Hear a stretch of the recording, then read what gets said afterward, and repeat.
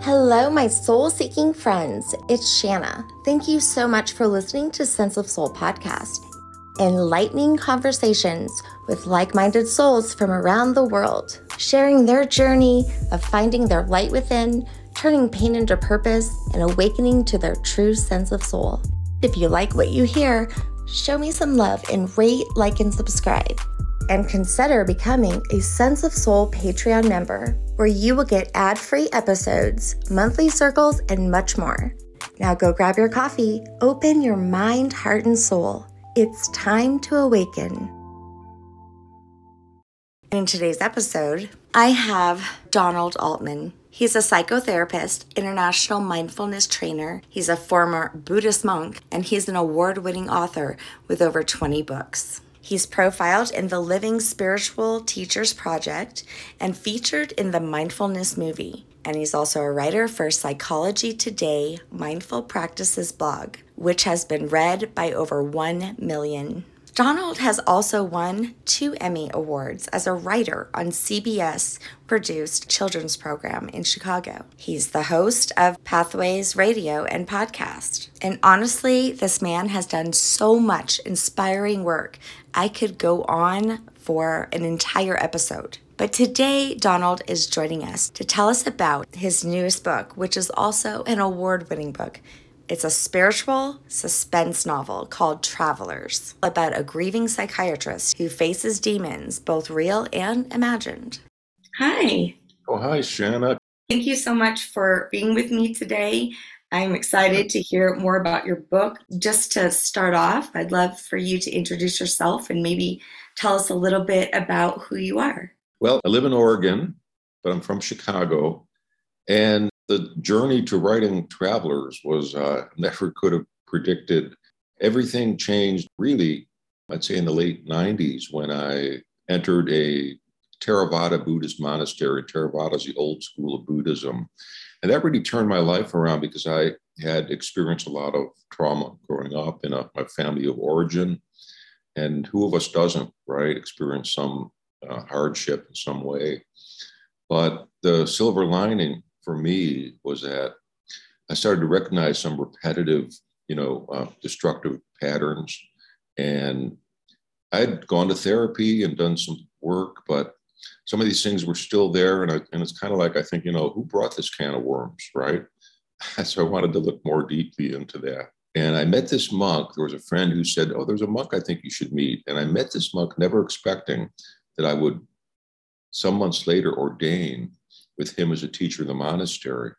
When I met him, he had this incredible sense of compassion and availability.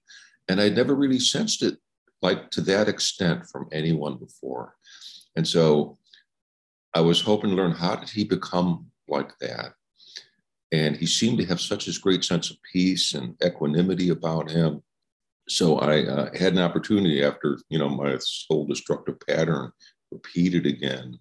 And I thought, I've got to, maybe I can get to the bottom of this and have him as this wonderful guide on the journey. And he was a wonderful guide. And I got to have some one-on-one interviews with him.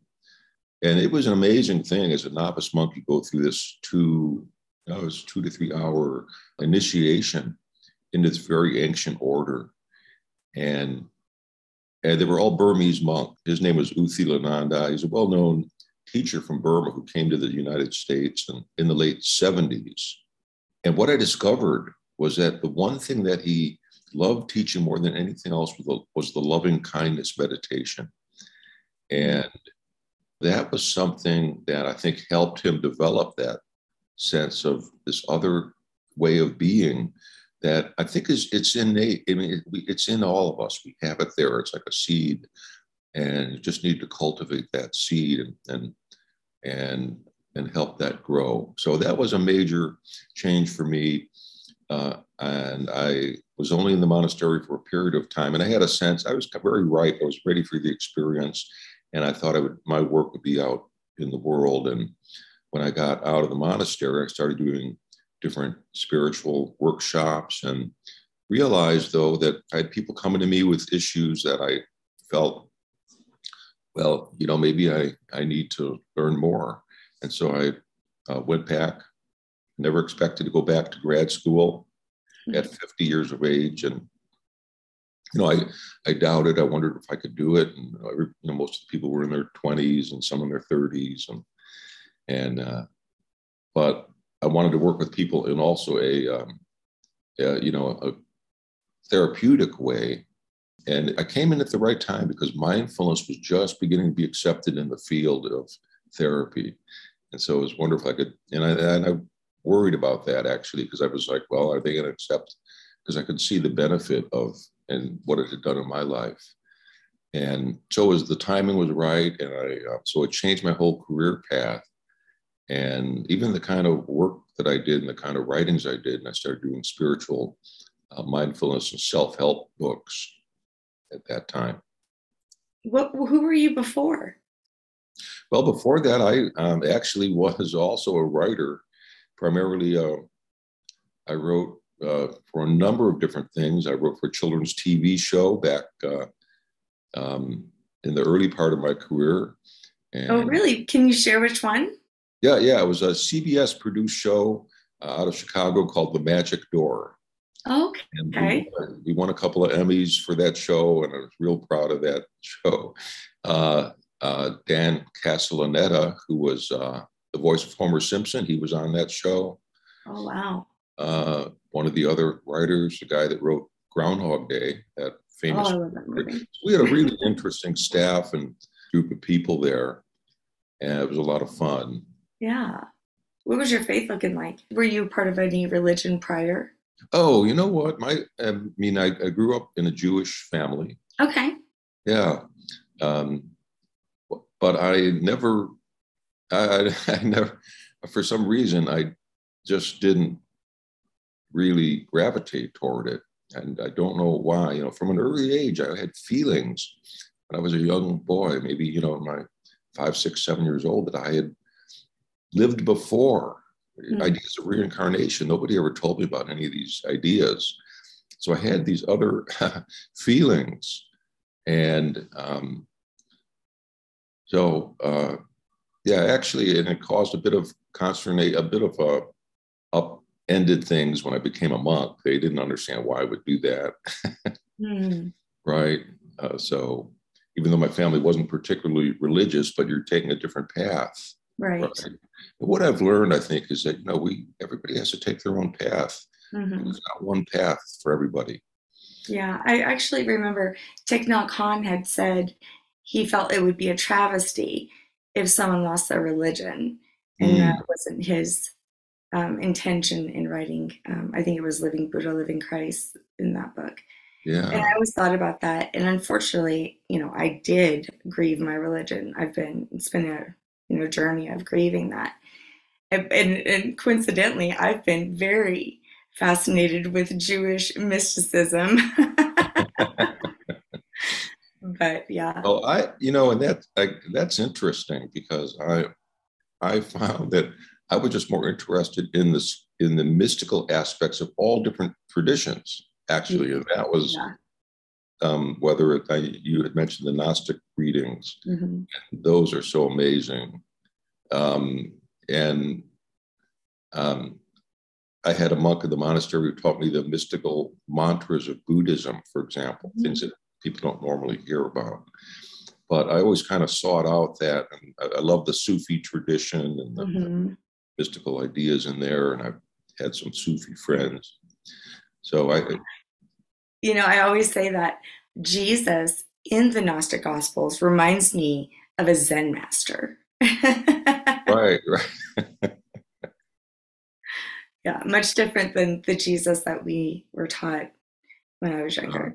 So I love that. And actually, in looking at your book and reading some of it, I saw your book as almost like allegorical, like it's an allegorical story or many allegorical stories. Yeah, I wanted to take people out of the ordinary world. And the story is based on a psychiatrist who has lost I won't say lost his way, but he's lost his daughter. And so it was such a devastating loss for him that he really didn't know how to recover. And he's taken when this mystical traveler and her sentient dog and this suicidal patient come to the psych ward, and things are happening that are out of his ordinary realm of reality. He ends up being taken on a mystical journey, an unwanted mystical journey, I should add. That is so interesting. Yeah. I mean, so I'm writing a book right now myself. It will be my very first book. And it is on my journey of the Pistis Sophia, in one of the Gnostic Gospels. And in my prologue, I am what you're describing. So I actually said that I felt like I was some sort of traveler going back into time and seeing things. And I'm like, whoa, this is nothing that I ever imagined. And then coming back into this world looking, going, whoa, nobody knows what's going on. And I felt that I was in between these two worlds. And it was, yeah. I mean, I guess sometimes literally felt that way, but just writing the prologue, it was unexpected as it came out that I felt almost like I was time traveling. Well, I think there are just so many mysteries. And it's the other thing I wanted to do was help people reconnect with the wonder and the magical nature of everything that's around us, right? It's sometimes it blows my mind when I think about it, that somehow, I mean, through all the years, and I mean, all the cosmos started they say the size of a pinhead, and that it manifested everything we see around us. And so I think there's something magical happening here. I mean, even that we're here together sharing this moment. And how did that come about? Right? Two mystics. Yeah, it's happening all over right now. Yeah, I think so. I think people are, reacting to the mechanical nature of everything's thought of as being mechanical and reductionist, even consciousness. Yes. Reduce it down to, neurons firing, as if that's what consciousness is, and that we don't have free will. I mean, many of these neurologists, neuroscientists don't believe that we have free will, that everything is just a firing of all these neurons. But it's really, I think it's kind of silly to think about that. If you ask anybody, we have choice, and that's the beauty of it. I mean, if we didn't have choice, some people have said, well, why is there, bad things happen in the world? Or why would God allow this? Well, God allows it because we have free will, and we have a responsibility to ourselves and to others. And mindfulness, which I've spent a lot of time working on, is really about just reducing suffering in the world, reducing our own suffering and reducing the suffering of others. So we're all connected. And yeah, just again, it goes back to that mystery. I mean, how can we explain the things that happen in our lives? And we have to be open, I think. And I think that's where the journey, of looking within. I don't know, was that a part of your journey? Did you look within and say, how did I come to have these beliefs or these ideas? Yeah. Actually, it was a specific question I asked myself early on. It was, how much of what I believe in have I been told to believe in? And of that, how much have I experienced to be my truth? And I was speechless.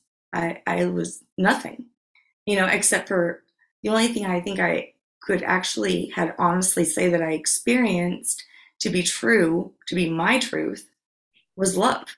Anything else, who I was trying to be, who I wanted my children to be, what I believed in, all of it was what I was told to do and believe in and do. And, it's interesting. I still am triggered a little bit when it comes to religion. I think I have religious trauma syndrome. But, when you were talking about free will and choice, I think of the word heresy, which in Greek means choice. And that has been quieted in us for a long time, it was heresy to go out of that Uh, box. yeah. That means choice in Greek. And that to me is almost like they push down the free will that is innate in us. Hmm. Because it's like our free will is finally freed. Yeah. And self-awareness. Self-awareness is kind of the root, I think, of that free will. Mm. And we can actually say, okay, is this really, am I doing this because I was told to do this? Am I doing this because I habitually have hardwired myself to do this, like a habit? Or, who am I? What do I want to be in this world? How do I want to express myself? And I love what you said about love. I mean, that is, I think the Buddha said, hatred does not overcome love. Only love overcomes love. You need to bring a positive attitude, even toward those who are maybe challenging to you in your life. That's the big challenge for us, isn't it? To face what we don't know or don't understand, or people we don't understand. And if we could just get curious, I think we could just get curious about other people and not view them as enemies or as ignorant, but just as people who maybe we just, we haven't walked in their shoes. We don't know where they're coming from. And how can we bridge that gap? Yeah, using that empathy that is such a gift, right? I mean, we all have it. I remember there was a time where I thought, oh, I am an empath. Like I am like, it was something just unique to me. And then in working with people's energies and, raising 4 children and just realizing, oh, it's all in us to be able to put ourselves in someone else's shoes. However, I think that there's a lot of fear in that Yeah. because of maybe implicit bias or judgments or fear, just fear, really. Yeah. I think fear is one of the things that drives a lot of people. That's actually one of the ideas in Travelers, now that you mentioned that, is overcoming fear. And this character has to overcome his fear and enter kind of this unknown space. And he goes on a shamanic journey. In fact, an interesting thing happened when I was writing that after I wrote the book. At the end of the book, he goes on this journey in this wilderness area with his guide, who's this traveler Jackie and her little dog. And he gets lost. She gets separated from him, and he's got a spirit guide who he connects with. And at some point in this wilderness, he encounters this fierce wild animal who is going to attack him. And he jumps off the trail, which is very steep and almost like a cliff, goes down. There's a falls. He heard the water underneath, but he jumps off the cliff into the unknown. And I won't tell you what happens. But some months later, I was hiking the same park. It's a wilderness area, probably about 30 miles from Salem, which is the capital of Oregon. And it's this amazing 10,000 acre wilderness park with, I don't know how many falls they have. Wow. Yeah, it's beautiful. And so I'm hiking there with my wife, and I tripped and fell, and I incurred the same injuries that my character did. Oh my gosh. This was like 6 months after I had written it. I love stuff like that. And she helped me out of the park, which he didn't have anybody to help him. But I had the same kind of injuries. And as I was walking out, I described things in the book. This was the side of the park. I'd been to the south end. We were hiking the north end. And I had, just made up in my mind what I thought, part of the park would look like. And even I had described in the book what was actually there in the north end of the park as she was taking me out of. And it hit me even as we were, hiking out of the park. Oh my God, how did this happen? I described and experienced something that's in my book. That is awesome. do you think that maybe you predicted it or did you manifest it? No, yeah, that's the wonder. That's the mystery of it. I mean, it's a synchronicity, Yeah. things that just happen. But it's important we pay attention to it. For me, it felt like an Yes. affirmation in some way. It was a painful affirmation. Was there a lesson in that somehow for you? You know, yeah, I think when it happened, it was, the lesson might have been to be a little more careful about where I was stepping because it's a very rocky trail with a lot of branches and things. And I had wanted to stop and take a little rest, but I thought, no, I'll just keep going. So maybe that was just a kind of reminder to, sometimes we need to listen to ourselves. And if, your body's telling you or some voice inside you is saying, hey, let's just take a pause, or to listen to those intuitive ideas inside. And I didn't. And I had that. Yeah. So, I have a child who's autistic. I have mental illness and neurological issues in my family.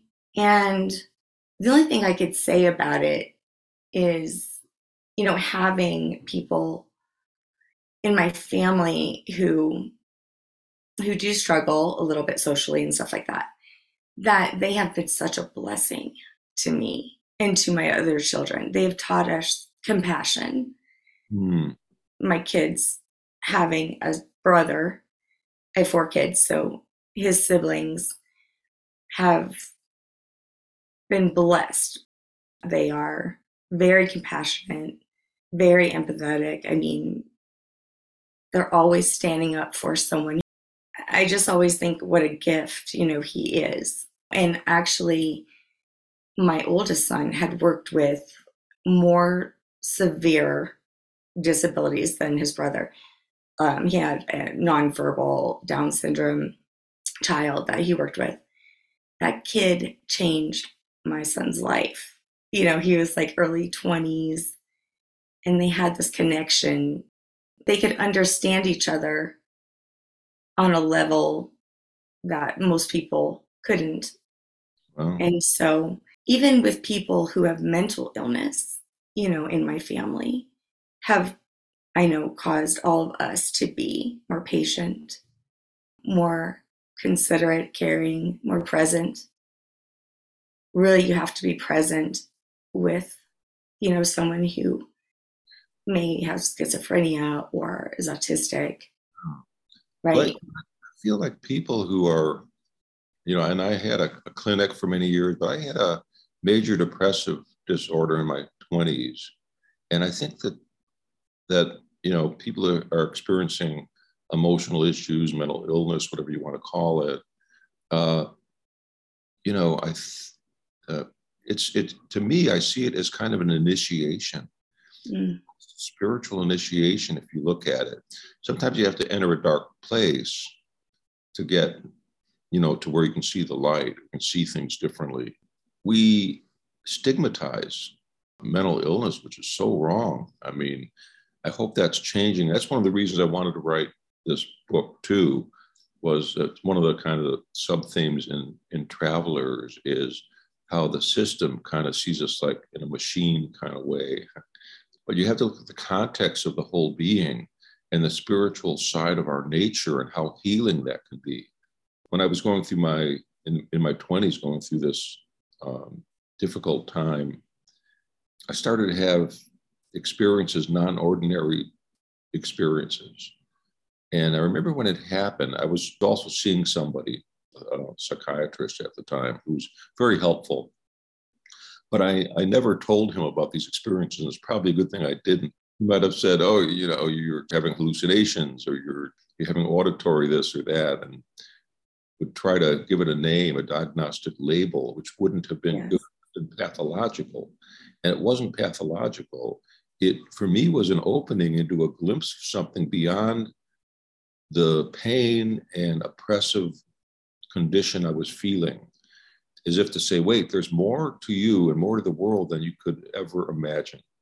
Mm-hmm. And it gave me a sense of relief, actually. These were fleeting glimpses of like non-ordinary reality, or, maybe you think of them as having a vision, or I don't know what you might call it. I felt what I experienced was actually my life energy, my life force. And I allowed it to happen. I remember at the time, just thinking, you know what, if this is happening, it must be natural in some way. I'm just going to allow it. And, and actually it was very related, I think, to meditative states and Yeah. meditative experiences that we have. Mhm. But I didn't pathologize it myself. And I actually know people who said that they've started to experience the same thing and they got afraid and blocked it off.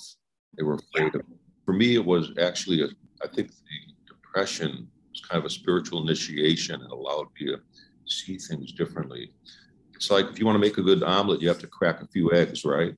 I love that because I can so relate. I know that for myself. I mean, I grew up with anxiety. I didn't know what it was. I thought I was having a heart attack from a Yeah. very young age. Then, of course, then knowing what it was, and it's, I mean, I was on medication for 7 years, so numbed out.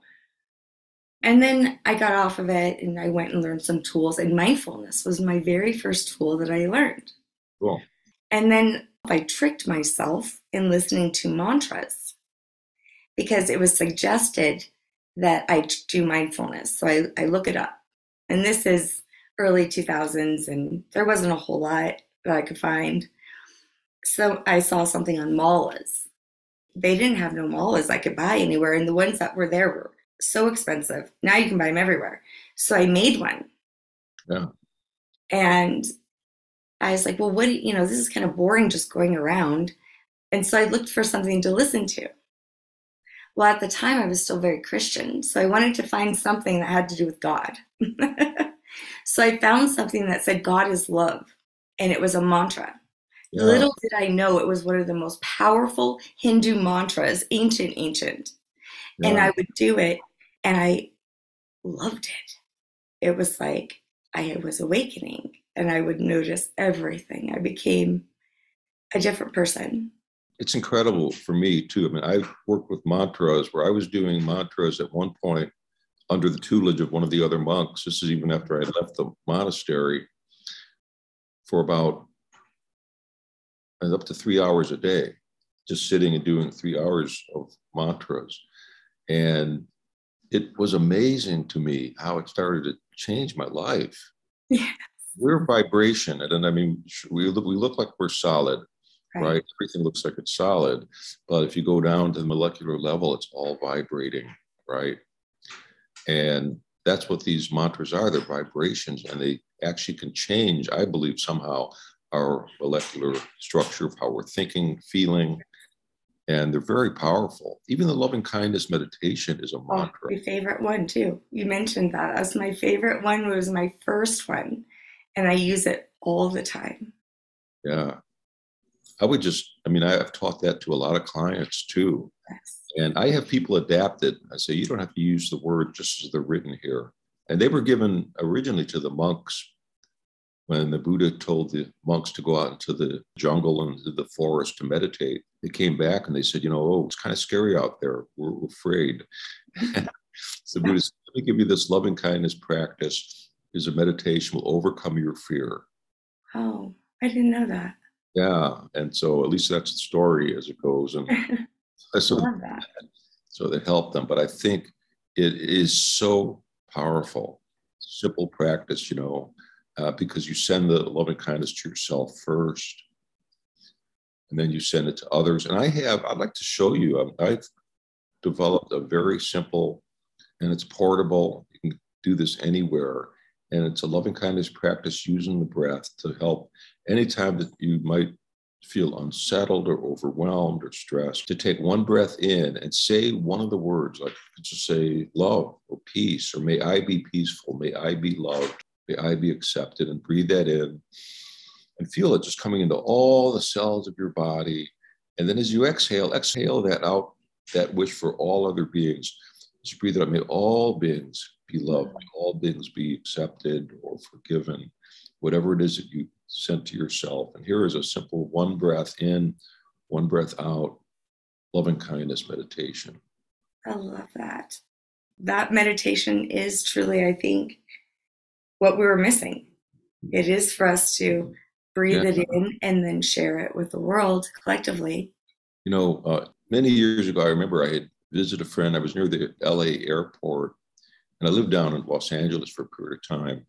And I had left, it was evening, and I was walking in my car and in this dark area, and I had this feeling. I had the thought, wow, what if somebody attacked me right now, like at knife point, and where would I go? And I'm looking around, where would I run? What would I do? I don't know why this thought came in my head. And I'm still walking a little bit, and then lights on a car about a block and a half down, lights on a car. And I said, so what if it was these people in this car? Yeah. That they drove up here and jumped out and attacked me with a knife at knife point. And that's exactly what happened. And wow. After, and so here I was this guy had a big like butcher knife, and oh my God. Yeah, and he was saying, "Don't run, give me your money." A little voice said, "Throw the money, throw the wallet." Said so. I threw the wallet and I ran in the other direction. And the next day I reported it to the police, and the policeman took my report, and then he said, I started to go, and he says, wait. He says, I'm just wondering, I'm curious. You're the first person, I do a lot of these reports. You're the first person that wasn't angry at the person who attacked you. Mm-hmm. And I said, well, I could feel their distress, and I did.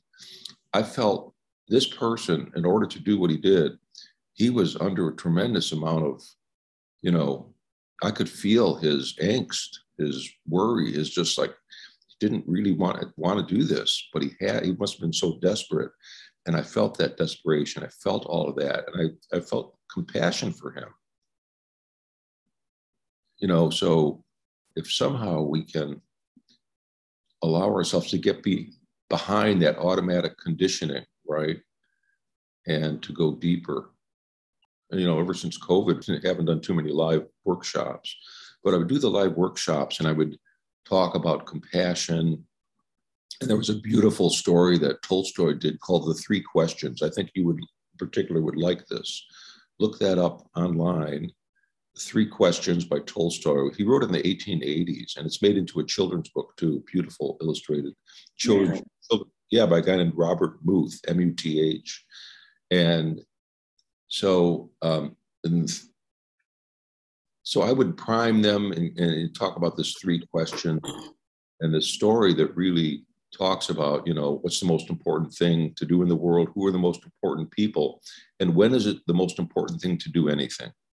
And it's about this king, and he goes out and, he's searching for these answers. And anyway, he gets the answer that the most important person is the one who's right in front of you right now. The most important thing to do is to help that person. And when should you do this is now. The most important time is now, because you never know if you'll be with that person again. So they were very, moved by this story. So it's such a powerful thing. And then I would have them pair up with someone they didn't know. I say, okay, you're going to sit for 3 minutes in silence, facing that, just sitting down, facing that person and feeling compassion, feeling understanding for someone. Nowadays, everybody's talking about their differences, and they have their little, box. I'm one of these, I'm one of those, you're not. But if you really look at humans, our human birthright is that we all experience loss. If you're in a human body, if you have a human mind, you're going to experience aging, you're going to lose someone close to you. And that's what we have in common. It brings us together far more importantly and deeply is the human experience than all these things that we look at on the surface that make us appear different from one another. So I have them sit and they would look at one another, and sometimes just tears would start to stream. Yeah. Or other people start to just laugh with one another, feel the sense of joy. Yeah. And afterwards I said, well, what was that like? And I had people say, it was like I was looking in the mirror at myself. Mm. And just having these powerful experiences for 3 minutes. And how often do you sit with somebody who's really, especially now, our attention has been drawn outward to screens and different kinds of things all the time. We don't have time to just reflect or just to sit face to face with uninterrupted time with another. Mm-hmm. And when I would ask people, well, how much time do you sit with, sometimes somebody would come in and they'd have an issue with a relationship issue. And I'd say, well, how much time do you sit daily, face to face, uninterrupted, and just talk with your partner. And some people would say, I remember people would say, well, can I count the time, when I put the television on mute during the commercial? When I was like, what do you want? Yeah, get me some popcorn or something. Yeah, right. What do you want for dinner? Yeah. So, we maybe have lost some of that with others, and just sitting and being face to face, putting those devices away for a little bit, and taking a little breather. I'm doing a thing now that I have to tell you, I'm calling it no phone weekends. So I'm putting the phone away for the weekends. And I noticed that my mind slowed down. I became more present. Yeah. I wasn't future tripping about, oh, wait, this thing that I had to do, or waiting for this text, or wait, and it brought me more present. And so I think we just need to create some little boundaries and little ways of making sure that we're taking care of that part of our lives. I love that. I did see that you had wrote a book on mindful eating. Am I right? Yeah. Yeah, we do that. My 11-year-old she absolutely knows that. And she does have anxiety sometimes, and she calls it energy on her chest. That's what we started calling it. Like that. We're energetic beings, but she did stop eating chicken for a long time after mindful eating. That will happen. And you rarely finish a full meal because you're present with your fullness. I mean, it truly is. I talk about it all the time. I just, even last night, was sharing it with my massage therapist that she should do mindful eating, because I'm a firm believer.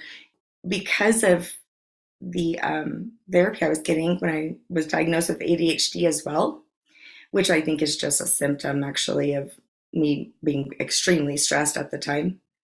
But, she told me to look at people's mouths when they were talking. And also to ask them to actually look me in the eye when they had something to tell me. Yeah. So that I could hear them. They're talking to me as I'm doing dishes and cleaning and cooking, and I have 4 kids and, all these things. And then they'd be like, didn't you hear me? No. So, it kind of goes back to that part of myself that was out of balance, that got me the diagnosis of ADHD, actually made me be more present with other people. It brought me to a higher place in my consciousness. It almost sounds like a silver lining, like you heard Yeah. ADHD, but the silver lining was that it brought you to this other awareness. Yeah. I think there's silver lining in everything. I like to talk a lot about gratitude in my work and in my books. And gratitude it's from a Latin word, gratitudo, which goes back to mealtime, saying grace at mealtime, finding what is pleasant at mealtime. Really? I didn't know that. Yeah, that's the original meaning of gratitude. And so, think about it. You can have gratitude for their basic gratitude. I think of 5 basic kinds of gratitude. There's gratitude for just the basic things: water, shelter, food, things without clothing, things without which life would be really maybe impossible, if not suffering. There's ordinary gratitudes. Mother Teresa talked about the ordinary gratitudes of simple things, right?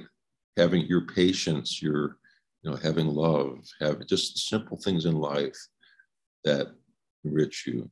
Then there's personal gratitudes, things without which that enhance your life personally. You have a career, you have you have personal transportation, you have your health to whatever degree that is. So you have these personal things you could be grateful for. The next one would be relationship gratitudes. And so these are the things that all the people in your life that nourish you or you nourish them, that enrich your life, bring you joy and happiness. And the last thing is this is what I call the paradoxical gratitude, or silver lining gratitude. This is being grateful for the things you wish you didn't have in your life. Now that's an interesting one.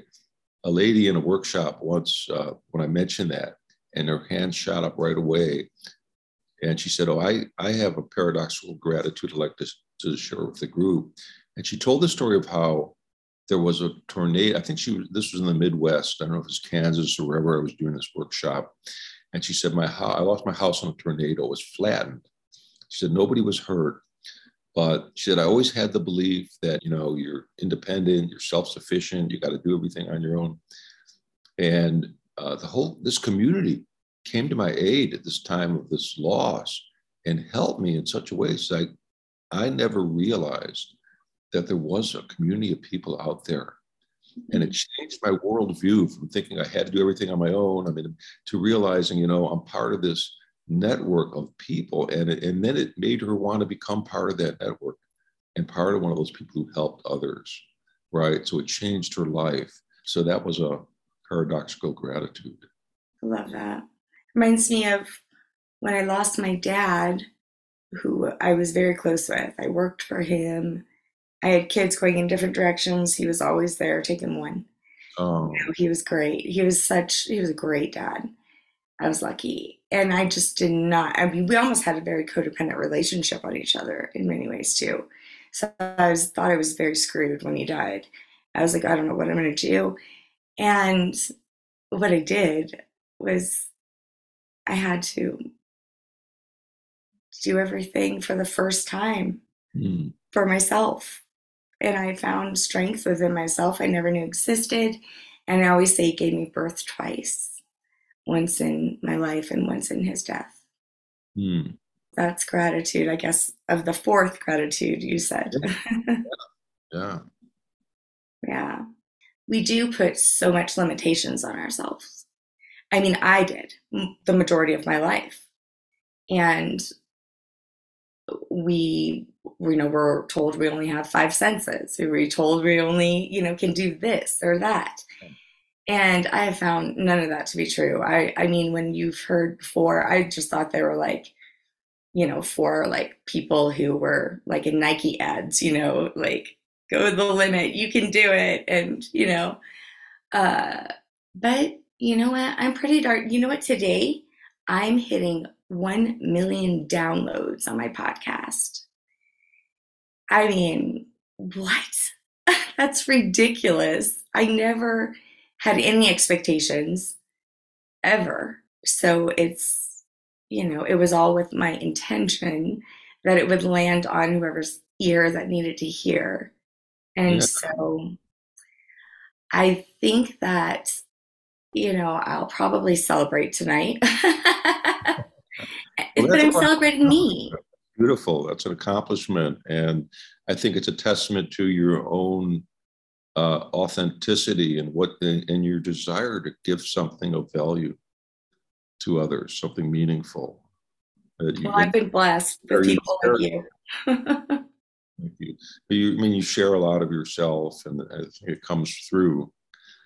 And yeah, and people need hope nowadays more than ever. People need inspiration, right? Mm-hmm. You can feel like a very chaotic, scary world out there. And so I think our reason to be here is not to be fearful, but to be joyful. And to seek that out. And what's so important too, I think the people that are around us, you need to think about who am I associating with that, you can catch a cold, you can also catch a fear. You can, right? You can catch a laugh from somebody. You can catch a smile. So, think about who you're around. I'm not saying, maybe that person is part of your family. You're not going to cut them off because they have a negative way of viewing things, but maybe you want to just put limits on things, but also seek out the positive, right? Seek out people who help you feel inspired, right? Yeah. And help give you hope, or maybe they have stories of hope that they can share with you. So we can catch hope from others, and we can catch motivation from others, right? Just like you catch a cold. I love that. And I think that vulnerability piece, like the story that you shared about your depression, I mean, immediately it triggered someone in my life who's in their 20s, who also is going through that. Like you gave me hope, right? So I caught that hope from you. And I will spread that, with him. And I think that that is what vulnerability does. It brings us closer to each other. Just like you said, without this meat suit, I mean, we're just a bunch of vibrations. Yeah, all the same stuff.